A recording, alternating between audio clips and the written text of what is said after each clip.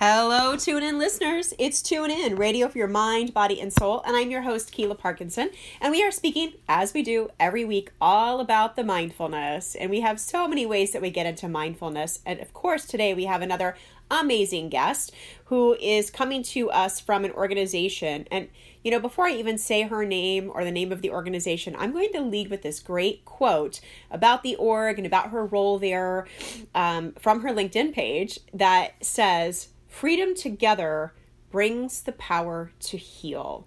And that leads into so many amazing things that they do in business, in the world, in that intersection of family, community, work, and value. Please help me welcome to the show from Minority Moves and Empower, Kristi Amendola. Kristi, welcome. Thank you. Thank you for having me. I'm excited to be here. I'm excited too. And then I just realized, I forgot to ask you, am I saying your last name right? Amendola? You are. It's perfect. You did it right. So glad. That's amazing. All right. And so Kristi is joining us from also the Midwest, right? The others, or yes. Yeah. I live outside of Chicago, in a suburb outside of Chicago. That's right. Yes. Yes, that's right. And so, we're both neighbors of the city. So hi, neighbor. Our show on WVLP, of course, is broadcasted from Northwest Indiana, but we go all over the globe. And your organization also helps people in a variety of places. So tell us about Minority Moves. Yes. So Minority Moves Network is an organization that is focused on workplace equity.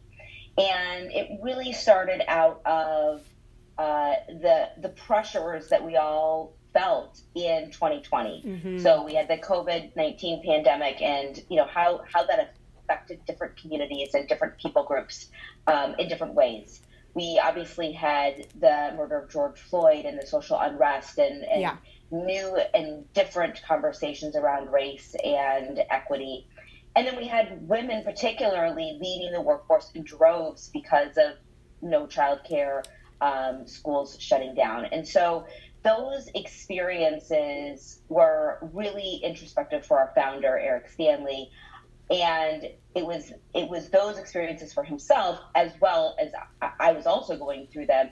And when he called me and said, you know, I can't do this corporate job anymore. I can't continue to be one of the few Black men that I see in my roles across sales industries and then look at my kids and have faith for the future and for the opportunities. So do you want to do this with me was basically his question. And I said yes, which, you know, I can get into my background and sort of why it was so important to me. But, you know, for us, what we've uncovered is that organizations can't find diverse talent, or that's what they'll report. And if they do, they don't stay. And so organizations are asking, how do we handle this talent crisis? How do we diversify our workforce? Yeah. And then how do we have our employees stay and grow and have fulfilling careers with us?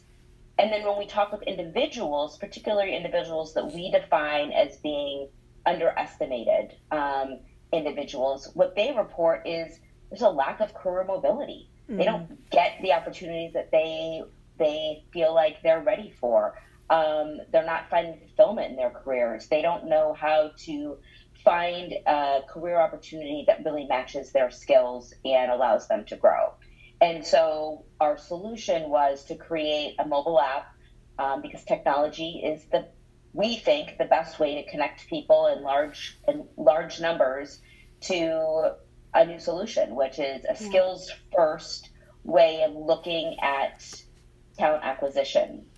So employers learning how to identify the skills you need, and then for candidates to learn how to signal those skills to employers. Mm-hmm. Just for a second, let's unpack that phrase, skills first, right? Because I think a lot of employers would come into this conversation with an awareness that says, what passes for awareness, right? That says, of course we're skills first. We put the skills we need right there. Applicants need to have them. We're checking for that, right? Maybe we have bots that check for that first in the resume. So of course we're skills first. But as you know and I know, that's not exactly true because of unidentified present bias, right? And all kinds of other reasons. So Kristi, tell us about what that looks and feels like and how we can start to become, if we are people who are in the hiring end of it, right? Or, also as we're presenting ourselves, if we're the ones who are in the job search end of it, what does it really look and feel like when we think we're skills first, but we're not? Right. Yeah. Right. So, going back just a bit, what I'll share is that 98% of candidates are eliminated from receiving a call or an interview in most job searches. And that is because over time, over the last 20 years or so, we have really begun to rely on college degrees as our first screening tool. Sure. So for most jobs, a college degree is required in that initial interview. That does not mean that many people that currently hold that position have a college degree necessarily, or that the skills needed to perform that job are skills that you've learned in a university four-year degree setting. But we've used it as sort of a proxy for skills. Sure. Oh, if you have a four-year college degree, then we assume that you had these skills. Mm-hmm. What we're learning is that's not necessarily true, and the workplace is rapidly changing, right? We are in the midst of a major digital transformation. Many of the skills that I, for example, learned in my four-year undergraduate program are not skills that I now use in my workplace. Right. I've had to learn new skills. I've had to upskill myself. I've had to participate in upskilling. I've had to identify different skills that I've learned in other places that weren't work. I love that. What have I learned in life? Right. I say all the time that, life as a mother has taught me a lot of skills that are pretty valuable. I mean, nobody more than a mother knows how to manage priorities and manage projects that are ongoing and overlapping, right? I mean, and how to serve a team. Make dinner, right, and do the podcast, and drive someone to school, right, and register them for their activity. All today. It's only 1:30. Yeah, right. It's only 1:30. Yeah, right. The day's nowhere near over. Yeah. Right. So what are those things that we've learned in life and work and school? And so because of those restrictions and requirements that we've kind of, I think, as a society, just taken for a baseline, we've excluded a lot of people from the workplace. Yeah. Over 60% of U.S. workers do not have a four-year college degree, and over 75% of Black and brown workers do not have a college degree. So if employers are saying we want to diversify our workforce, we want people of different races, ethnicities, genders, then you have to look at the workforce and the talent pool differently, and you have to have a different way of evaluating your candidates. So skills first is a way to say, these are the skills that I need an individual to do. It doesn't matter where they learned them. It doesn't matter if they worked for Google or they worked for a small tech company that I've not heard of. It's identifying the skills and putting the pedigree and some of those biases of what we've come to believe to be true about a candidate aside. Right. And, I think too, like just to have the bridge in this conversation, right? I think I personally know of people who are employers who they put that in there. For instance, one of the reasons, right, is because there's a kind of like professionalism of training, right? There's like, you're also taught oftentimes, depending on what kind of degree you're going for, like how to behave yourself with, conduct yourself with decorum in an office place setting, right? How to maybe work as a team with group assignments, things like this. Maybe you have actually taken through like an MBA course or whatever, or some sort of other business course, something to do with like business communication, right? I know when I was in college, there was a course like that I took just as like, actually, I think it was one of my fine arts electives because it had something to do with language, right? So it hit that, and it was just, I was curious about it. But I know that can also be the case for, attorneys often have to take a course that involves that sort of thing, right? So a lot of times, even if you're, if you're looking to go into an office place and what we would consider, quote, white collar, right? Then sometimes that is part of the decision making. But again, tell us more about what that leaves out and how it leaves a workplace that is homogenized in a way that is negative and actually can be a liability rather than an asset. Because there are pros and cons to everything, but it's really important, I think, if we're going to be mindful and aware of our team setting and how we're using this intersection of skills, to think about it much more than just, this is what we do. Right. Yeah. Well, I think, one way you can look at it is if 60% of workers don't have a college degree, that's also 60% of your potential marketplace customer base if you're a corporate leader. Yeah. If you don't have anyone on your staff or your team that is thinking about that group of people, that can understand, can relate, can represent, can share insights about it, you're missing more than 50% of the population that could be a potential customer or user of your product. Yeah. So that right there is an example of why, for leaders, it's really important that you have an employee and a team of employees that can represent and provide perspectives from all of the people and people groups that you might want to connect with. That's very well put. Yeah. If we're just adopting a very narrow frame, I'll just use sort of your example of professionalism. Yeah. That example of professionalism is a definition that is really built around, the principles of white supremacy that have become standard in our society. Very true. And we use the term professionalism to define it, I suppose. But it doesn't represent all cultural values. True. It doesn't represent all perspectives, all different ways of navigating and working. So, we have to, it's just like expanding the talent pool. We have to expand the definition of what does it look like to work together as a team? What does it look like to communicate with each other as a team? And so along with that, I guess switching gears a little bit, there's also the piece of helping individuals have that conversation in a safe and culturally responsive place that allows them to start to build that skills first profile. It's not, we don't just want to support the corporation, which is super important. That's part of our business model, is supporting the corporation to figure out how to adopt the skills first. But then the individual needs to say, what are my skills?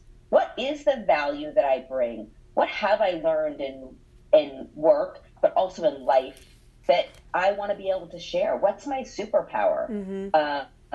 And transforming that story into something that is really compelling for employers.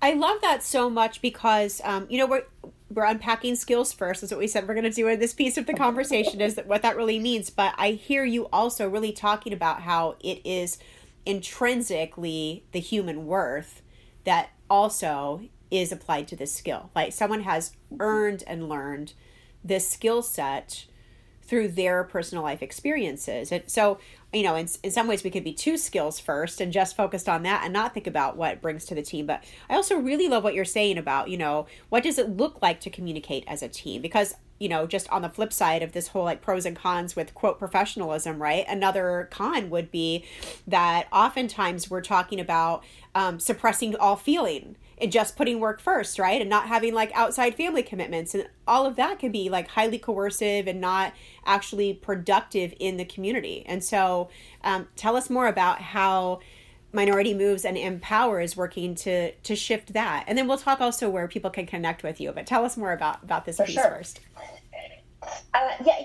So it's interesting. I've just been diving into this report that Deloitte put out a couple of weeks ago, and it's called The Cost of Covering Parts of Your Identity. And I think it's a really good example of what we're talking about here, and so I'm going to touch on it a little bit. They use this term covering, and they talk about the cost of what it is to cover parts of your identity in the workplace, and what are the limitations, therefore, of productivity and engagement on the individual employee side, and therefore the corporate entity. And they talk about, I'll use myself as an example, covering being a mom, for example. I was on a panel couple months ago, and I was the one female on the panel. There was two other men. I knew before the panel that we were all parents. We had spoken about that, as we were getting to know each other before the panel.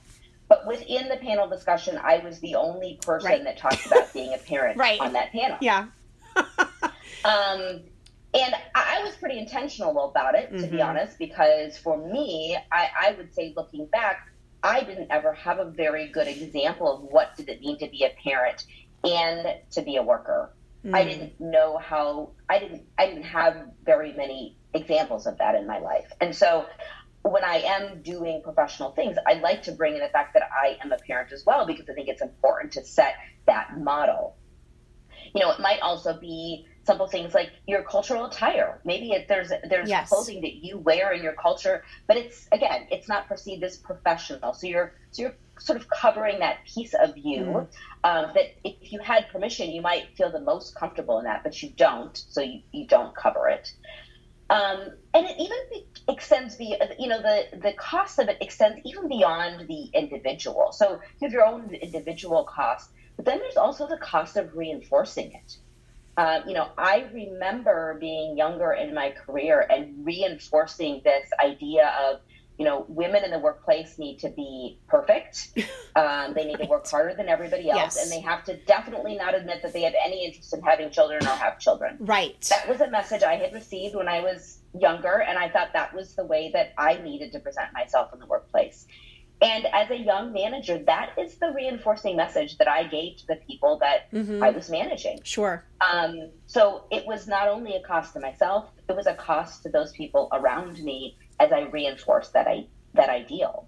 Yes. That, you cover that. You cover that, right. Yeah, recently I was thinking, I was like, I really want to put like some sort of like social media post about this, but probably I won't. But I want to see something that shows like rom-coms have it all wrong. Women aren't actually having to choose between work and romance. We have to choose between work and family, and romance is where it begins. And so it's not like I don't have time for a boyfriend because I have a career. It's, no, I have to choose between these things, and we don't ask that of male counterparts, right? Yeah, and so that right there is a real clue, like, oh, this is not, there's no equity in this. And let's talk too just about that word equity and what that means. Tell us about that and why it's really important that we use the term equity. Right. So there's a really good visual, I think, that explains equity the best, and it is of three individuals that are of different heights that are standing on different sized stools so that they can all sit over a fence. Okay. So I'm a very, very short person, so I'm going to need a taller stool than maybe somebody who is 6 feet tall. Yes. To see over the fence. We need different things. Yes. To get to the same place to see over the fence. Yes. It doesn't have to be equal. If I have the same size stool as somebody who's 6 feet tall, I'm either going to be too short to see over the fence. Right.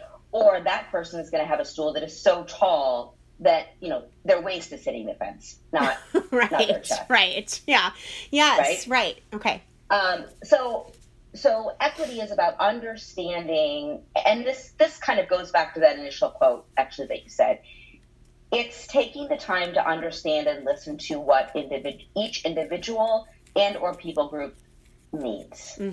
We can't make assumptions that what we all need is the same thing. But if we can all find that freedom, to use that quote, to identify what it is that we need to be able to see over the fence, then together we can all see over the fence. Oh my gosh, I love that, But if Kristi. we don't identify that, then some people are seeing over it and some people are not. And how are we all going to be able to then input, let's just say we're looking over the fence to check out the new building. We can't all provide input if we can't all see the new building over the fence. Yes, right. And if that's what your assignment is, how do you access that? So this is really good. And just in case you're just now joining us later and you have missed the quote is, I'm sorry, I'm reading the wrong quote. I've written down too many quotes from you in this amazing conversation. The quote is, freedom to Okay, now I can't read my handwriting. Freedom together brings the power to heal. And this is our conversation with Kristi Amendola on Tune In, Radio for Your Mind, Body, and Soul. I'm your host, Keela Parkinson, and our show is underwritten by Kiki Productions, Inc., Communications Coaching, teaching exercises to help you cycle out of fight or flight in the moment. With a mission to create individual harmony to add peace to the world, Kiki Productions, Inc.'s philosophy is, when you are confident, focused, and authentic with your message, you are a magnet to those you wish to attract. Find out how you can speak your truth with love, at CoachKiki.com. You can also find information at Substack.com, 2 newsletters, Build Better Humans, and Coach Kiki's Substack. And some of those are work related, some are family related, and some of them share some content. So all kinds of fun things there. And so this conversation that we're having with Kristi Amendola of Minority Moves and Empower, with it's the letter M and then the word power connected, right? Going from Minority Moves, this amazing, great digital space that also translates into the real world in real time that Eric Stanley and Kristi Amendola are creating. And founder Eric Stanley, you'll find all kinds of fun information about him on their website. So we're going to tell you where you can get that information as well. But I want to go back to this great metaphor that Kristi was just sharing with us about equity and why it's important to bring it into, I think, not just the workplace, but everywhere, right? So if you're listening to the show, you're an ongoing listener, maybe you're like, hey, I'm retired, or I'm not in the workplace right now. So how can I apply this aspect of mindfulness to my day, right? We are all in community in some way. It could be a neighborhood association. It could just be having neighbors, right? It could be like some volunteer activities, a church group, a youth group, the YMCA, right? So I can say for sure, the guides and teachers and coaches that work best for my kiddos when I bring them into any extracurricular are those who will understand that, instead of saying like, this is the playing field, everybody needs to show up and bring this, and if you don't have it, you're not making the grade and you're out, right? Like, it's just not the kind of extracurricular that we vibe with, because we are looking for somebody who is going to actually teach them in a way and guide them in a way that recognizes each of these kiddos has different strengths and assets. From a business standpoint, again, this is our personal SWOT analysis, right? What do we bring to that table? And we show up with it. And so then different people need different aspects. My kiddos did softball or baseball recently, and they had never been on a baseball team, and they needed so much extra attention from their coaches. And the coaches never gave them any passive aggressive, like, oh, I got to work with this kid again. They knew coming onto the team that these kids had never done this. They were going to need extra stuff. If the team was to function together, they were going to have to find ways to get a little extra time with these kiddos one-on-one, right? And I loved it. They were amazing. They stepped right up to that plate, literally and metaphorically, and helped my kiddos learn much more about the pitching and throwing and swinging and all of that and catching.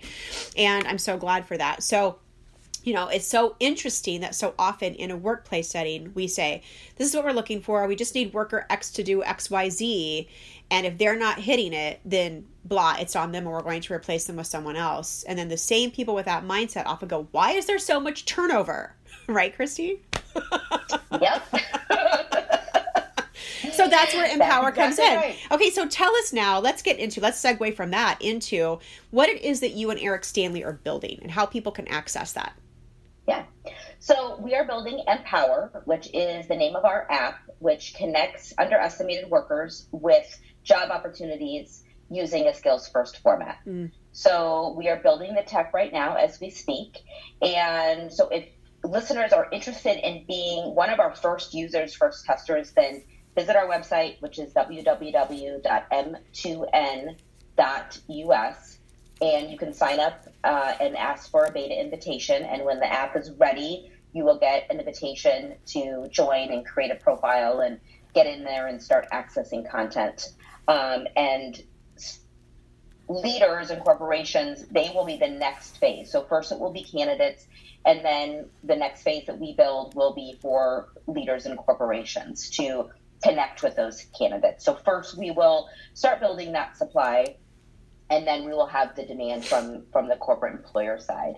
And, part of the reason of starting with the supply piece and the candidate piece is because we know that it's really important to provide a culturally responsive place for individuals to access these career opportunities. people will say to us, you've got LinkedIn. You can search by skills on LinkedIn. I mean, why are you going to go and try to create something that, I guess, competes with the Goliath of LinkedIn, for example? And, our response is, if LinkedIn could really make a difference in expanding workplace equity and having more diverse and underestimated people in the workplace, they would have already done it. They certainly have the money. They certainly have the members. They certainly have the opportunity. But that's not the direction that they're going. You would say that's not their mission platform, right? They've never said that, or yeah, right, exactly. And so you have to. We believe that it's not just about creating a job board.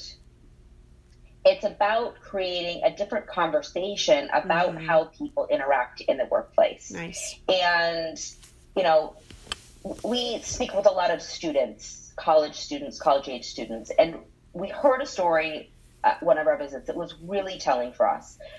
A student said to us, I've been looking for my first job, what I do is I go to the Career Center and I get the general information and I go to the information session and whatnot.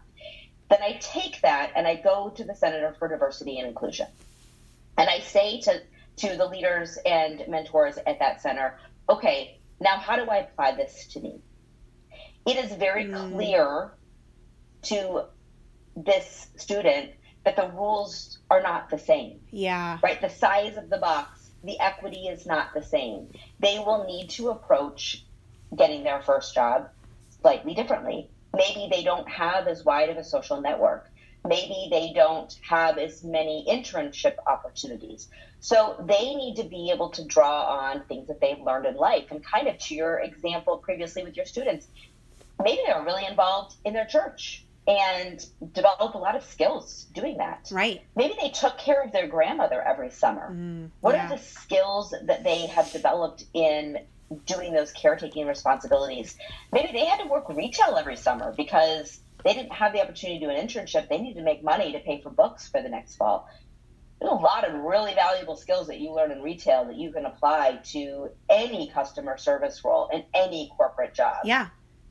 So helping individuals tell that story, identify those things, understanding the value that they can bring to the corporation that may not be what is traditionally talked about in most conversations about how to get your first job, how to get that first manager role, making those steps in those career paths. Yeah. Providing that authentic and accurate information and understanding that all people groups are not the same. Yes. It's interesting because a lot of times I think people in both ends of this conversation, right? People who are hiring and people who are job seeking are afraid to talk about how caring for grandma, every summer or, for a whole year or whatever really did create skills, right? Someone brings it up and they think like, I think I'm supposed to say this, but I don't feel confident about it, right? And somebody hears it in an interview and says, oh, well, isn't that nice? And gets really patronizing, right? And but we're talking about, quote, real world here, kid, right? Kind of a thing. Yeah. And that is, it's unfortunate. And I'll say this, I'm going to take a drink of water first. I'll say this, which is that, I just had this, I don't know, some SNL skit in my head kind of thing, because that's how goofy I get sometimes. But it was wouldn't it be funny if you really, really asked for what you really, really wanted from an employee, right? Because we really want so much service. And I was thinking instead of office manager, it would be office momager. You come in every day and you make sure there's new toilet paper in the bathroom. We need somebody who's going to check in on how somebody's doing at home. And, did they get enough sleep last night? And make sure that, their favorite kind of coffee is there. The kinds of service you would give your children at home if you were really a leaned into mom, right? We need you to come into this office and do that. And also make sure we have everything we need in the kitchen and all the office supplies that we need, and that you're finding the best budget and all the coupons, right? Like that's what people really, really actually want in a really good office manager. And if we actually recognized that and were asking for it in a way that was real, we could take somebody who gave in that kind of service from any place, right? Whether it was a volunteer coordinator at their community, group or church or whatever, or somebody who had just raised 5 kids, and been really great at it and loved the heck out of all of them. I would love that person to run my office. Yeah. Well, it's funny that you say that about sort of the real world. And, this all sounds great on a podcast. Yeah. But it doesn't really play out in the real world. Yeah. In all transparency, I mean, that's my biggest, source of imposter syndrome is, I took time off from the workplace. Right.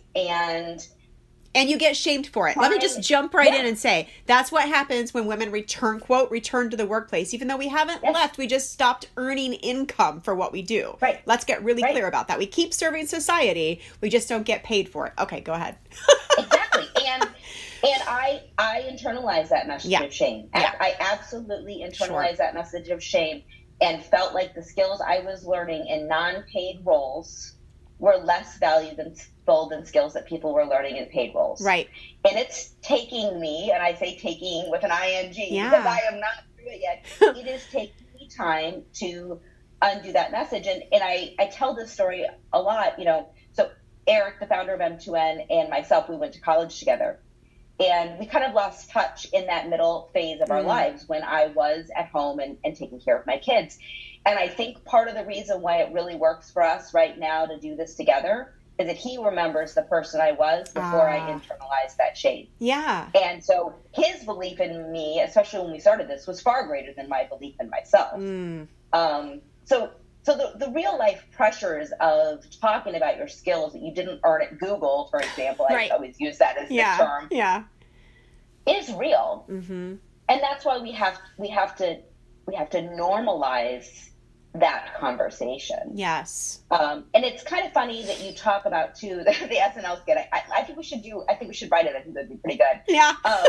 About asking for what we really need. One of the things we do a lot is we have a workshop that we offer to groups. Often it's for college students or affinity groups or community groups about how to identify an inclusive workplace. Mm-hmm. And it kind of goes to this point. If you just come out and say, well, is your workplace inclusive?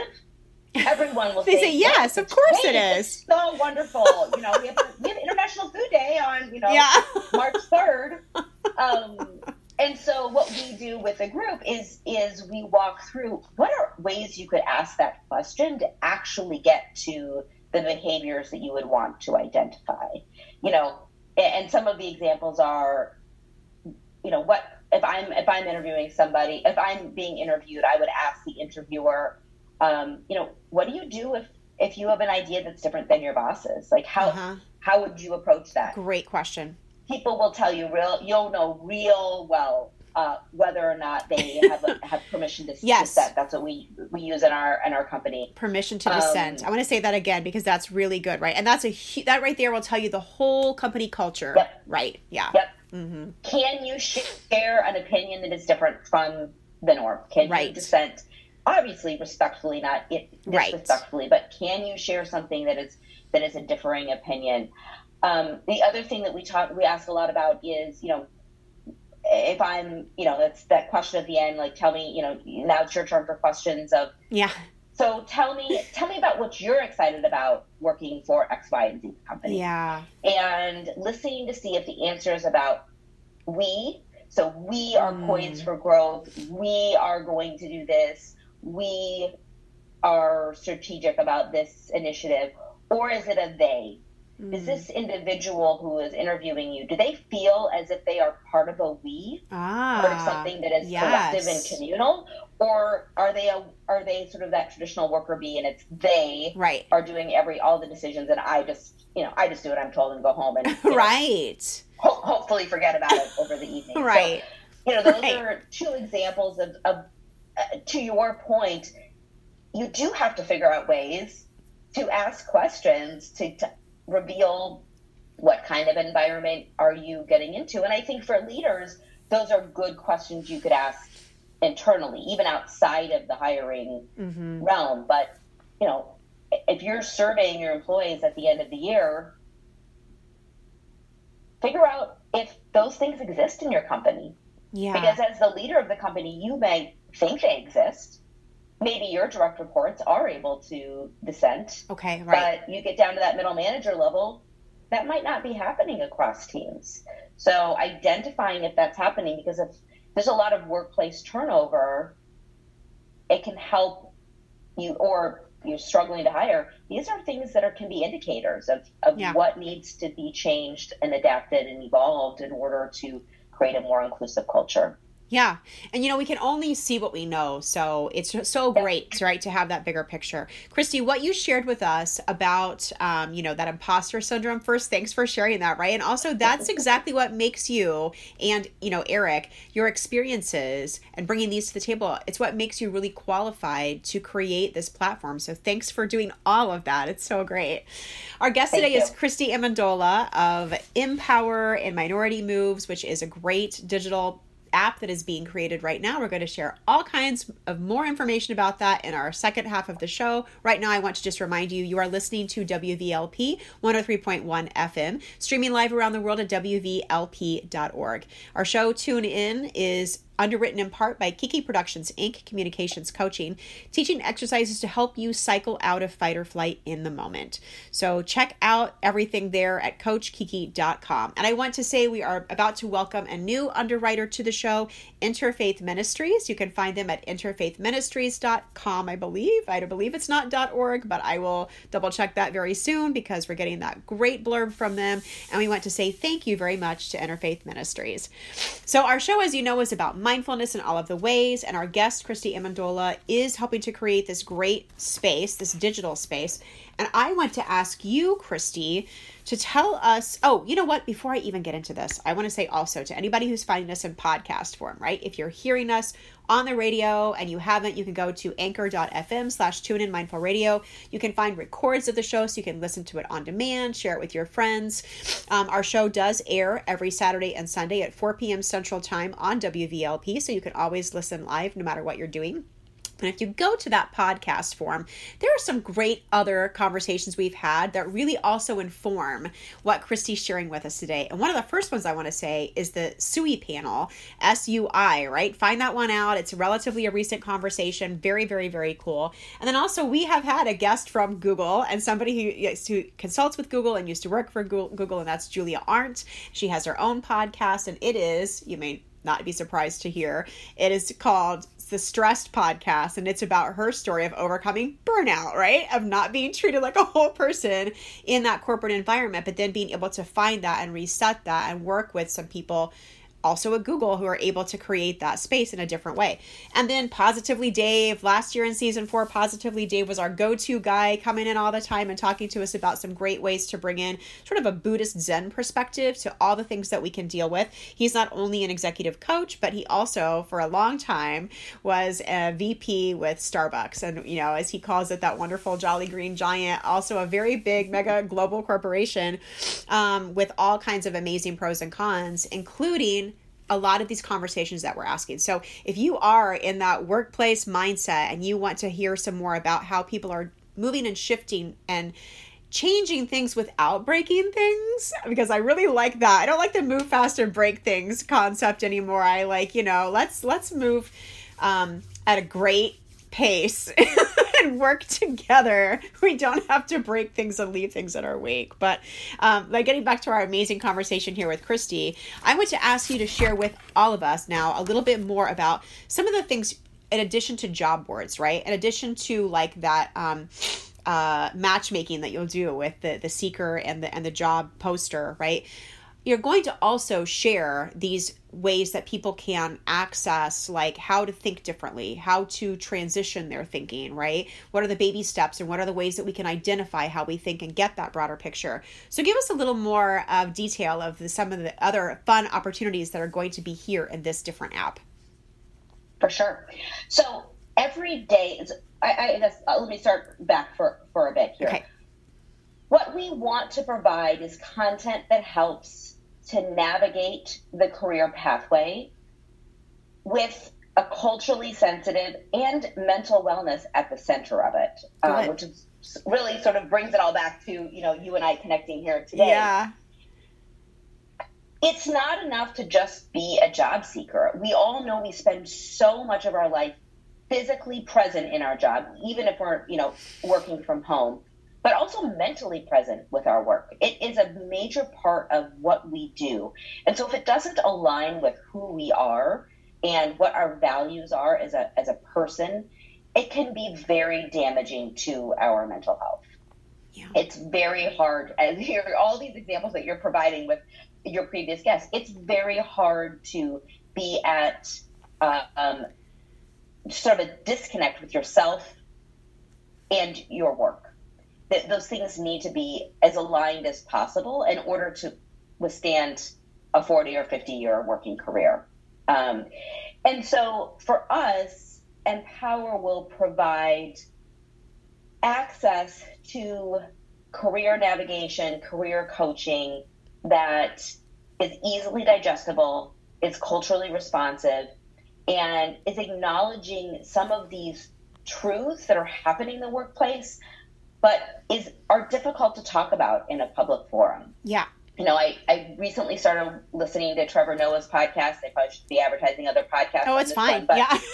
I just did too. It's great. He talks about his experience that people will say, well, I wouldn't say this publicly, or I wouldn't say this if I was being recorded, but I really think X, Y, and Z. Right.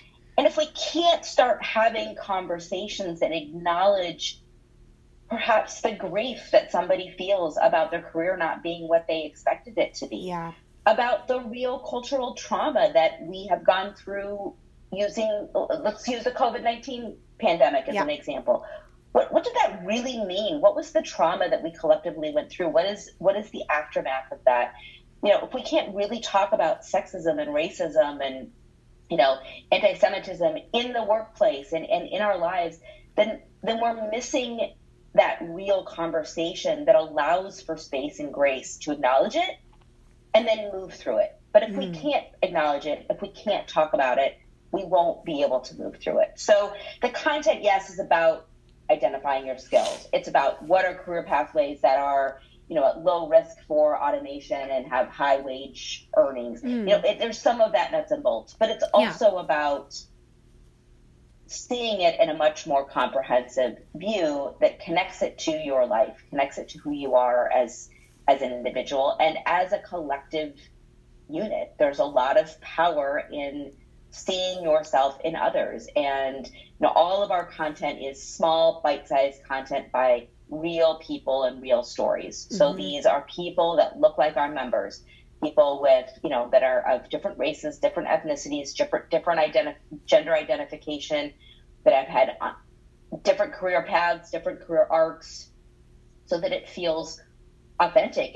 It is authentic. It's real. I like to use the analogy that it's sort of like if every day you took a walk and you picked up a stone as you passed by the riverbed and you put it in your front lawn, and you did that every day for a year, by the time you got back after a year, you'd have a new front landscape. Right. You'd have a new design. It's not just one stone. It's accessing this every day. It's having it be a part of your life every day. So the content is 30 seconds, 2 minutes. It's a daily gratification. It's a quick infographic. It's content that can be absorbed, as you're drinking your morning coffee, as you're sitting in the carpool line, as you're waiting for your Zoom meeting to start, so that it's an integral part of your day to day. Because the truth is, all these messages, and it kind of goes back to like the shame I felt as somebody who stepped away from the workplace. That didn't happen in one day either. Right. It happened over my whole lifetime. The messages I received as a young girl, the message I received as a young woman, the message I received as a young mom, now as an old lady, all of those messages. Realize I use young a lot, and now I'm not really young anymore. I guess it's relative. Yeah, I was going to say subjective. But those messages that you internalize as negative happen over time. And if we're going to sort of combat that and rewind that and overcome that, they need to happen over time too. And so it needs to become a daily part of your habit and your routine and your ritual, that you're ingesting positive messages about yourself and your skills and your value, that is sort of combating those societal messages that may be contributing to feelings of shame or not being worthy. Yeah. One of the things I love about the content is that you said it's going to be intentionally short bites, right? That's the plan, is to keep it so that it isn't overwhelming. If you already have so much you're doing, I mean, when you're job hunting, the last thing you want to do is basically like go get some extra degree on what you're trying to learn, right? But in 12-step, we have a saying that like you didn't, because mine is for addiction, my 12-step group that I'm in. And so we say you didn't become addicted in a day. So easy does it, because it's going to take you a while to, the rest of the part, it just stops at easy does it. But the implication is, yeah, you got a ways to go, friend. right? That's a little overwhelming. It's a day-to-day process. Yeah. Absolutely. One step at a time. Yeah, it is. Things do take time. And before you know it, and that's why I like that analogy, before you know it, you have a beautiful design in your front yard. Yeah, of all of these, I do too. all of these stones you collected. Yeah. But each individual stone in and of itself may not feel monumental, but the collective activity over time really does make a change.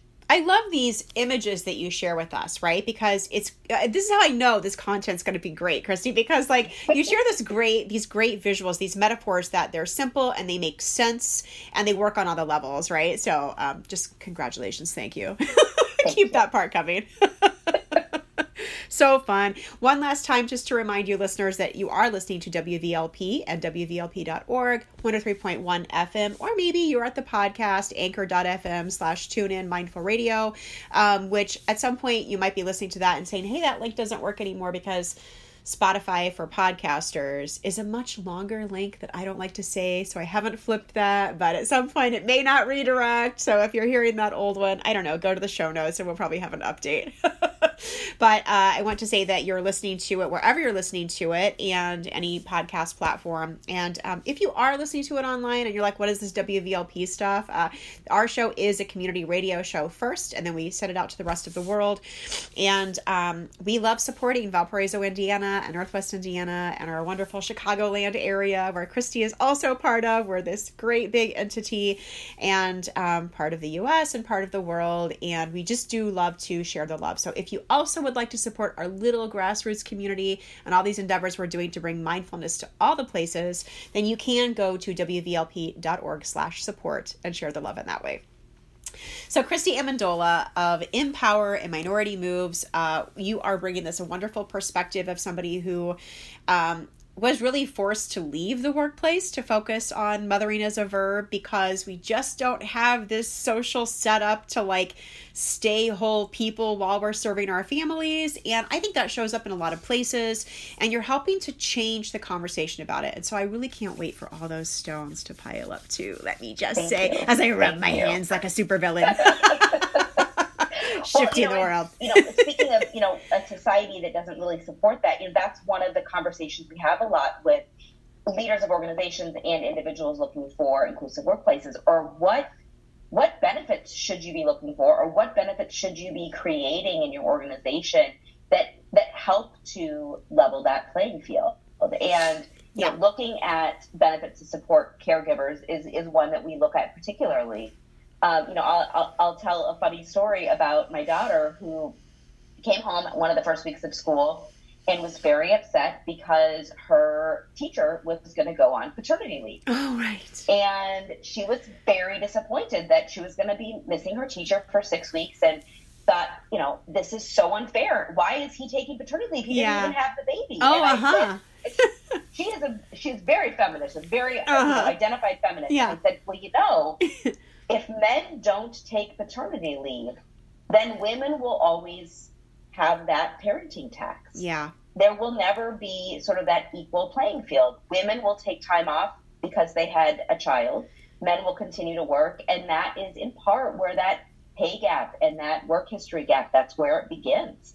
So I know you're really frustrated that your male teacher is taking paternity leave, but it's the best thing for our society that he's leading in that way, because if all parents take a leave of absence when a child is born or adopted, that equals the playing field. It does. And that's really powerful. Yes, I agree, right? Because then the consequence becomes like, oh, hang on a second. Not only are we having, 50% of our workforce who's struggling with this, if the company is 50% each, right? But now it's 100 or whatever those stats turn out to be. So this is really great. And then I also want to say that Eric Stanley, who is the founder of the organization, he's an African-American man. And so the information that he brings to the table, right? You guys, I love how you're really bringing like these different perspectives in this way, and they bring a really big picture. So I'm just wondering too, we haven't even had this conversation, so I don't know what the answer to this question is, but where else have you resourced to get more of the perspectives and to share, if there's any like ableist stuff or whatever. I said ableist stuff because that's how that's what I gotta say too. We talked about this at the beginning. I'm gonna throw this out here too. Like, I'm totally in like mom garb at the minute that we're having this conversation. I said I've got a new kitten and a kid with the fever, and I'm also doing my day, right? I got the professionalism and all the things happening at one time, and I've had no sleep. So you got some ableist stuff to share with us. Yes, and we spent a lot of time when we were first determining what we wanted to do and who we wanted to serve, to identify what were the terms that we wanted to use and how do we want to identify those people's groups. So we use the term underestimated very intentionally because for us it incorporates really any individual who has felt as if they have had a diverse lived experience in the workplace and hasn't been recognized for their full potential or their full ability to contribute. So that may be somebody, that may be a Black female, that may be somebody who is transgender, that may be somebody who has a disability, that may be a parent, that may be an immigrant, all of those identities that also may overlap. They might intersect, right? I listed, a Black female as the first one. Well, they have their race that they are identifying with, as well as identifying as a female. Those are two things that both exist separately and together. And for them, that's part of their identity. You can't separate those. It was really important for us that people didn't have to just check a box because so often, and Eric talks about this in his own story, never really feeling like he fit in anywhere, right? He didn't fit in with one particular community better than another. And so he spent most of his life trying to navigate lots of different communities of people, but ultimately feeling alone most of the time, feeling like the only most of the time. And so we really wanted to be intentional about creating a community where you can check one box, you can check 8 boxes. It doesn't matter. Do you identify with this feeling of being underestimated in the workplace? If the answer is yes, then we think you will benefit from being a member of Empower. And on the flip side, as a corporation, if you want to have a more diverse workforce that represents all people groups, different perspectives, different skill sets, then you will find those candidates within our platform.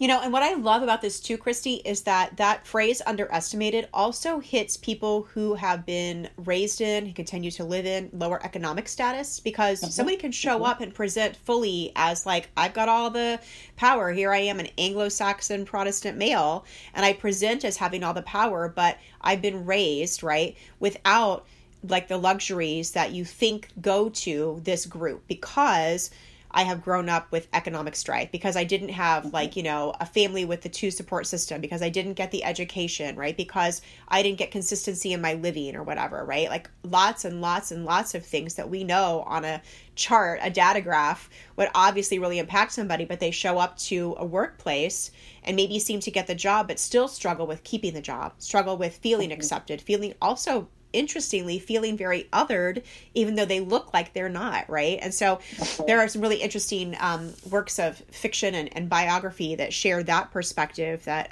listeners can find.